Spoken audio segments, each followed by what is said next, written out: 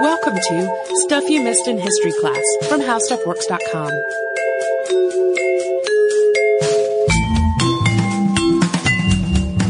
Hello and welcome to the podcast. I'm Tracy V. Wilson. And I'm Holly Fry. Pretty recently we talked about Macario Garcia, and we talked in that episode about how World War II often comes up as one of the factors of many that led to the United States Civil Rights Movement. So told very simply, soldiers who had put their lives on the line to serve their country and to fight against oppression abroad came back home to fight against oppression where they actually lived.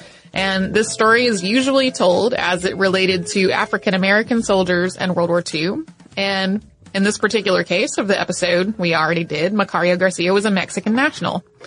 So after he returned from World War II, his experience being denied service at a Texas restaurant contributed to a social movement for equal rights for Mexican Americans and other Hispanics and Latinos who were living in that part of the United States.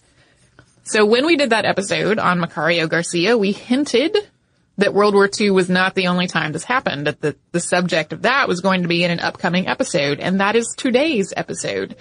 We are going to tell this story about World War I's effect on civil rights in the United States by talking about the Harlem Hellfighters. This was a segregated regiment that served in combat in World War I. So we're going to start by talking about the regiment itself. Then we are going to talk about one of its most decorated members as an example of the just really exceptional valor and courage that the Hellfighters exhibited while they were serving in World War I. And lastly, we're going to talk about why World War I does not come up very often when we are talking about things that inspired civil rights activity in the United States. It's much more overshadowed by World War II. And whenever we talk about segregation on the podcast, we make it a point to note that the practice was not something that was confined to the South.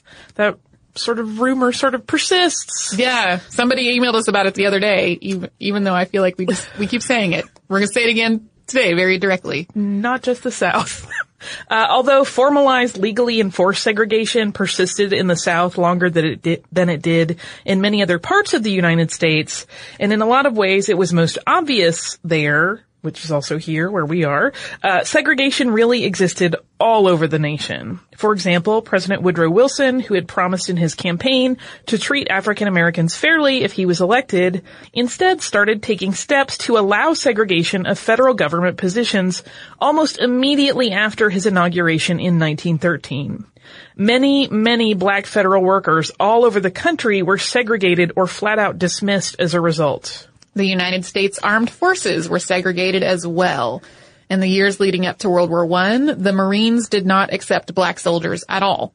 The Navy did accept a few, although most of them were restricted to support and manual labor roles. So most black soldiers who served in the military wound up serving in the Army, which was segregated.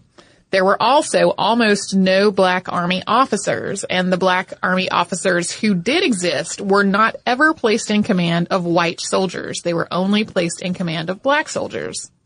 In addition to being restricted to segregated units, black soldiers serving in World War I faced violence while still in the United States. Before being sent overseas, these men were sent into the South, sometimes the Deep South, to be trained. And large numbers of armed black men were often explicitly not wanted in the southern states, and the sudden influx of so many black soldiers led to some very real hostilities and on more than one occasion, riots and murders. The Army has also been fairly candid in acknowledging that it discriminated specifically against black soldiers during this time, apart from just placing them in segregated units, which, as we have talked in many other podcasts before, segregation based on race is inherently discriminatory. So command at this point did not think that black men were suited for combat. They were viewed as untrustworthy and lazy and complacent. So overwhelmingly, black soldiers were assigned to work as manual laborers. So most of the 200,000 black soldiers who went overseas in World War I wound up working as stevedores. They dug ditches, they dug latrines, and to be clear, this was absolutely essential work. It needed to be done. But it was also often backbreaking and degrading and overwhelmingly being assigned to only the black soldiers. Black soldiers were also the ones who were frequently tasked with burying the dead. Only about 42,000 black soldiers saw combat in World War I. These men served in the 92nd and 93rd Combat Divisions. The 92nd mostly comprised men who had been drafted along with their officers and was part of the Meuse-Argonne offensive in 1918. This offensive did not go as well as hoped, and the 92nd wound up being a scapegoat for everything that had gone wrong. Their time in combat was brief.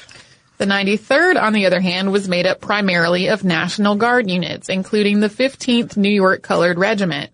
About 70% of the men in this regiment were from Harlem in New York, and these were the men who would go on to be nicknamed the Harlem Hellfighters.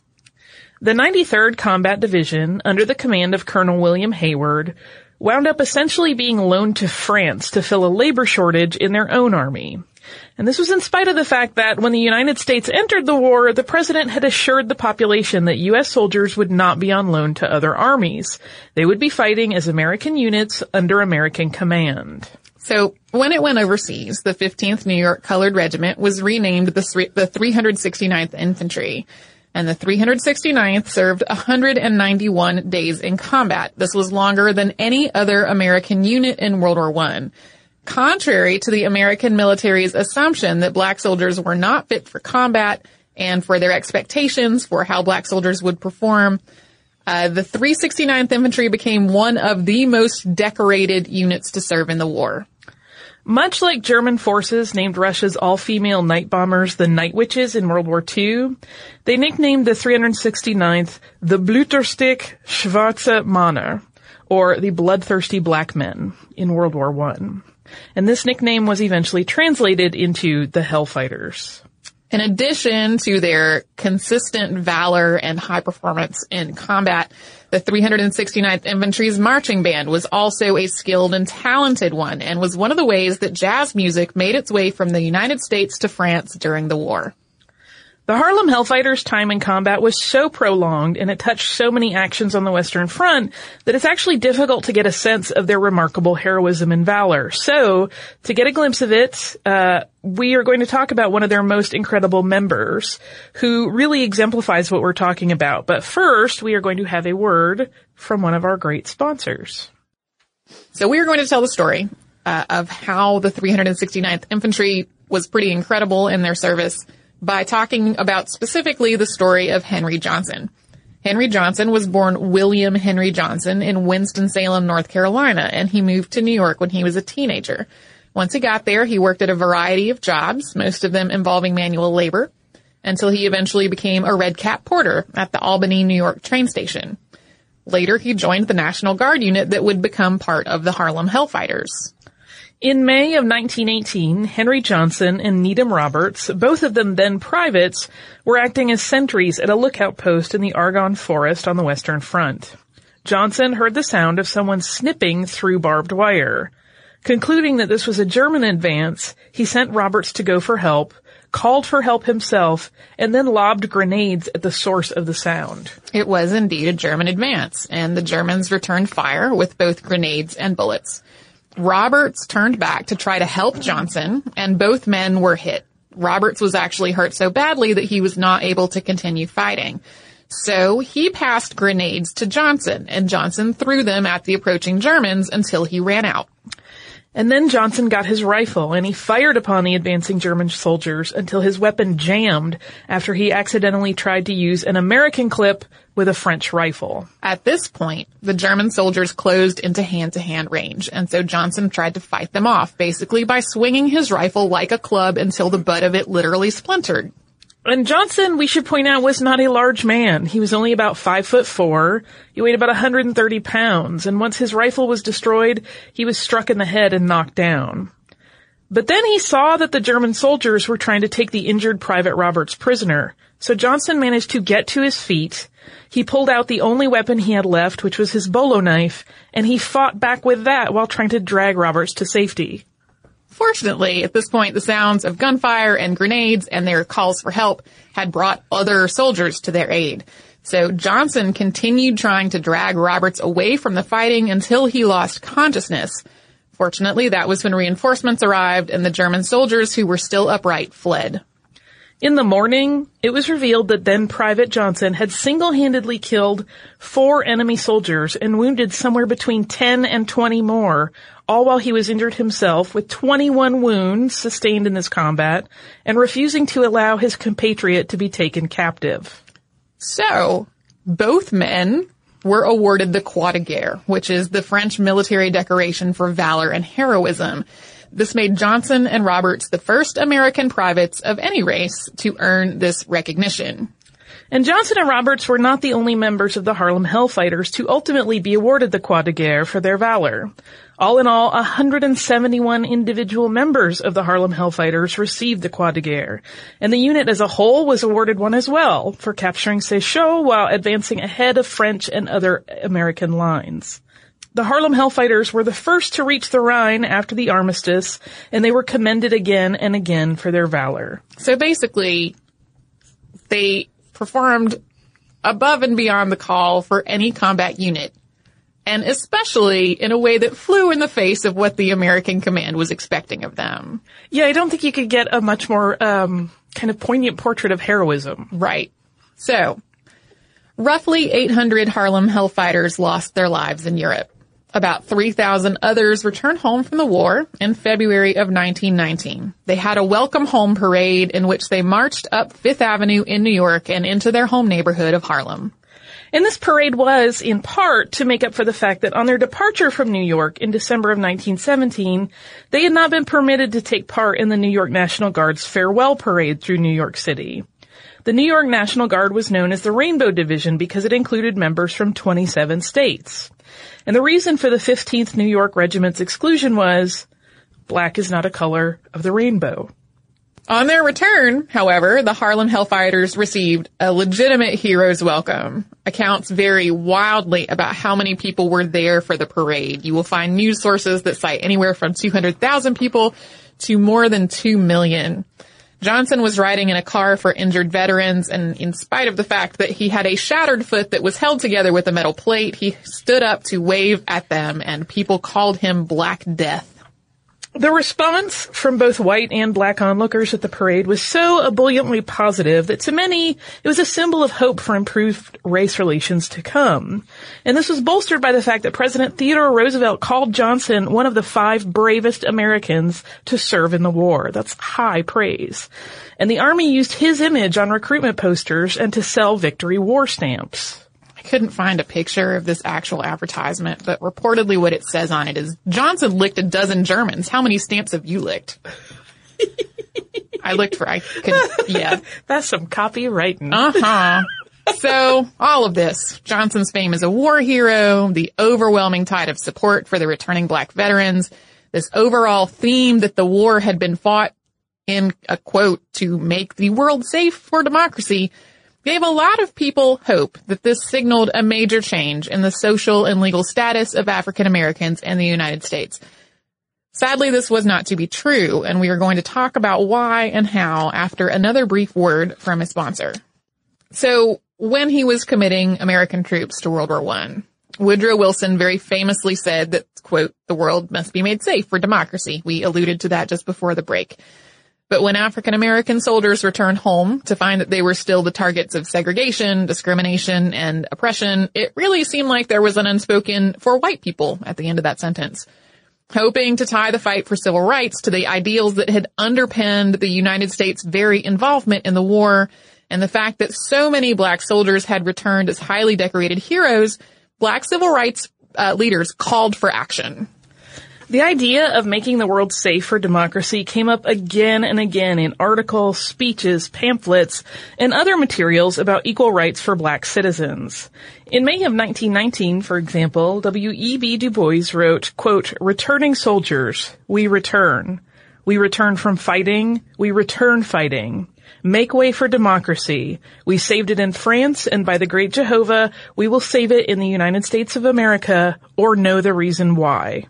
But this is not the war that winds up being referenced in terms of how it affected civil rights. That distinction always, as we've said, goes to World War II. The biggest reason for this is that it's much easier to frame World War II as a more positive story. Following World War II, returning black veterans added their voices to a growing grassroots movement all over the nation, which coalesced into what we know as the civil rights movement today.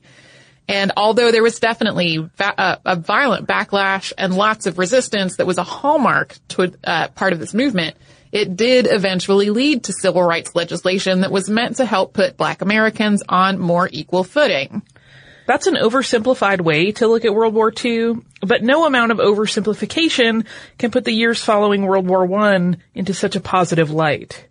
World War I ended on November 11th of 1918. The following summer, violence broke out all over the United States, driven by a number of social and economic factors. One was a backlash against advocacy for equal treatment of African Americans, especially as others began to view this movement as militant.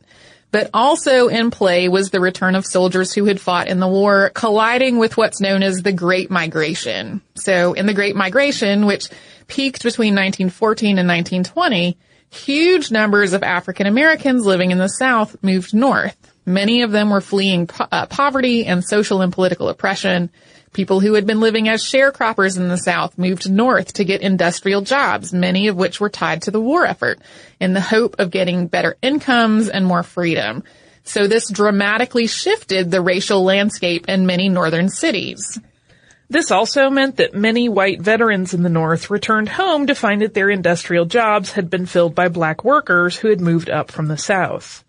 Returning soldiers of all races and ethnicities wound up in competition for a shrinking supply of jobs. As a result of these and many other factors, the summer of 1919 was so violent and so deadly that it came to be known as Red Summer. 83 people are known to have been lynched in 1919, up from 64 in 1918. Ku Klux Klan activity also spread, especially in the South. And then there were what is often described as race riots, which broke out in Washington, D.C., Chicago, Omaha, Knoxville, and many other cities. However, as we discussed in our episode on the Tulsa race riot and Black Wall Street, the term race riot is often a misnomer because it suggests racial violence in which the races involved are equal aggressors. It was a misnomer during the destruction of Black Wall Street in Tulsa, and it was a misnomer during Red Summer. Overwhelmingly, the instigators in Red Summer were white citizens, and overwhelmingly, black people, along with their homes, businesses, and entire neighborhoods, were the victims. One of the most dramatic moments in Red Summer took place that July, when a riot broke out in Chicago after a black teenager drowned. He had been using a customarily whites-only beach, and people did not like that, and they stoned him. So he drowned after being stoned. As a result of this particular riot, almost 40 people were killed, 500 were injured, and about 1,000 black families were left homeless after a white mob burned their homes down. The last major event in Red Summer actually took place in October. In Elaine, Arkansas, black sharecroppers attempting to organize themselves to advocate for better treatment were massacred by a white mob. Somewhere between 100 and 200 black sharecroppers were killed. In the aftermath, many more black sharecroppers were arrested and jailed. Many were put on trial, and some were sentenced to death by all-white juries, even though they had actually been the victims and not the instigators. So that's why, even though World War I inspired a groundswell of organized advocacy for equal rights for black citizens, it doesn't come to the forefront very often. And it's also not a particularly good place to end this episode, so we are going to turn back to the story of Henry Johnson for a moment. So there's widespread belief that Johnson received no disability compensation from the government because of a clerical error in his discharge papers, and that he died in obscure poverty. So while the last part of that is actually, sadly, mostly true, the first part does not hold up under examination of the records. News articles and military records from the time indicate that Johnson was a patient at Walter Reed Hospital, that he received a disability stipend of about $90 a month, which would not have been a lot of money, but was there. Most of this misinformation stems from the fact that Herman Johnson, who served with the Tuskegee Airmen, seems to have mistakenly, genuinely believed that Henry Johnson was his father. He gave interviews about his father's life that were based on his own knowledge, which was actually incomplete. And Johnson did die at a sadly young age of myocarditis. after having had a series of complications with the many injuries he sustained in combat, along with tuberculosis. He was buried in Arlington National Cemetery with full military honors on July 5th of 1929. The site of his grave was actually lost until 2002. In the intervening years, his family had believed that he was actually buried in an anonymous grave in Albany, in part because they had lost touch with him, and in part because the Army made a clerical error in the name of who was buried in the grave. Henry Johnson was posthumously awarded a Purple Heart, which is for soldiers who were wounded or killed in action, in 1996. It didn't actually exist yet when he was wounded. In 2003, after the location of his grave was found, he was also awarded the Distinguished Service Cross, and he was posthumously promoted to sergeant. After finding a memo from General John J. Pershing describing Johnson's valorous deeds in a database, Senator Charles Schumer of New York started a petition to have him posthumously awarded the Medal of Honor. Sergeant Henry Johnson was awarded the Medal of Honor on June 2nd, 2015. It was accepted on his behalf by Command Sergeant Major Lewis Wilson of the New York National Guard. His official citation ends, quote, "Private Johnson's extraordinary heroism and selflessness above and beyond the call of duty are in keeping with the highest traditions of military service and reflect great credit upon himself, his unit, and the United States Army." And there's also a cool graphic novel about the whole thing. I think it is probably cool. It's by Max Brooks, who has done a lot of other graphic novels, some of them not historically related at all. I did check it out from the library. I have not yet had time to read it before recording this episode, but it looks really good. So that's a rough one. It is. Well, it's kind of a meandering story through, I think I might have said this in the show before. We have 3 categories of sad episodes, right? We have the ones that we know are going to be sad, and then we get into it and we realize it's a lot sadder than we thought. And then we have the ones that we know are going to be really sad, but we are doing them because we think it's important, or maybe a lot of people have asked us to do it. And then we have the ones that are like today, which is that I pick something because it sounds cool, and then I get into it and I go, oh, this is hurting me. So I had picked the Harlem Hellfighters based on probably a blog post or a Tumblr post or something somewhere that was about this really amazing all-black fighting regiment in World War I and how great they were and how much valor and bravery they exhibited and how awesome. And I was like, well, yeah, I want to talk about those guys. And then I was like, oh dear, sad things are happening. Yeah, history's full of those surprise little pop-ups of sadness. Yeah. Do you have listener mail that's maybe not quite as tear-jerky? It is, actually. It's not tear-jerky at all. It is about an episode that was a little creepy, but its content is not sad. It is from Ellen. And Ellen says, "Hi, Tracy and Holly. I love to listen to your podcast during my daily commute. I was so stoked 2 years ago when you used my suggestion of encephalitis lethargica as a spooky Halloween topic. I still brag about it." I'm going to take a pause for a second. That was one that turned out a lot scarier than we thought it was going to. Yeah. It scared me a lot. It's very terrifying. Yeah. So to get back to the letter, I was excited to hear Ivor Haglund mentioned during your recent spooky episode on Linda Hazard and Starvation Heights. You wondered why Ivor's restaurant was always mentioned. Was it the irony that he is famous for starting a restaurant when his mother is famous for dying of Hazard's starvation treatment? Or was it just that it's a famous Seattle place? Having grown up a 4th-generation Norwegian immigrant of Seattle, I think I can help with that. And Ivor himself was such a character that I just wanted to share a little trivia about it. Ivor Haglund is a Seattle legend, billed as the patriarch of the waterfront. He established the first Seattle aquarium, as well as a chain of seafood restaurants famous for their delicious clam chowder and my personal recommendation of fish and chips.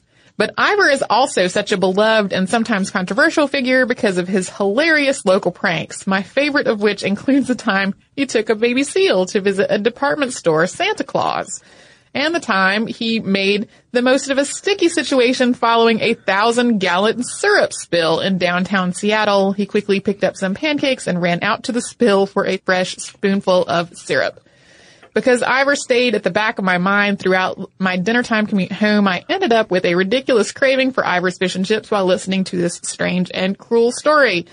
Thanks a bunch for making my commute so interesting and educational. Best, Ellen. I'm so glad somebody wrote in to give us some more about that. I had seen some of their ads and things, mostly because I was trying to figure out how Ivor pronounced his name. Mm-hmm.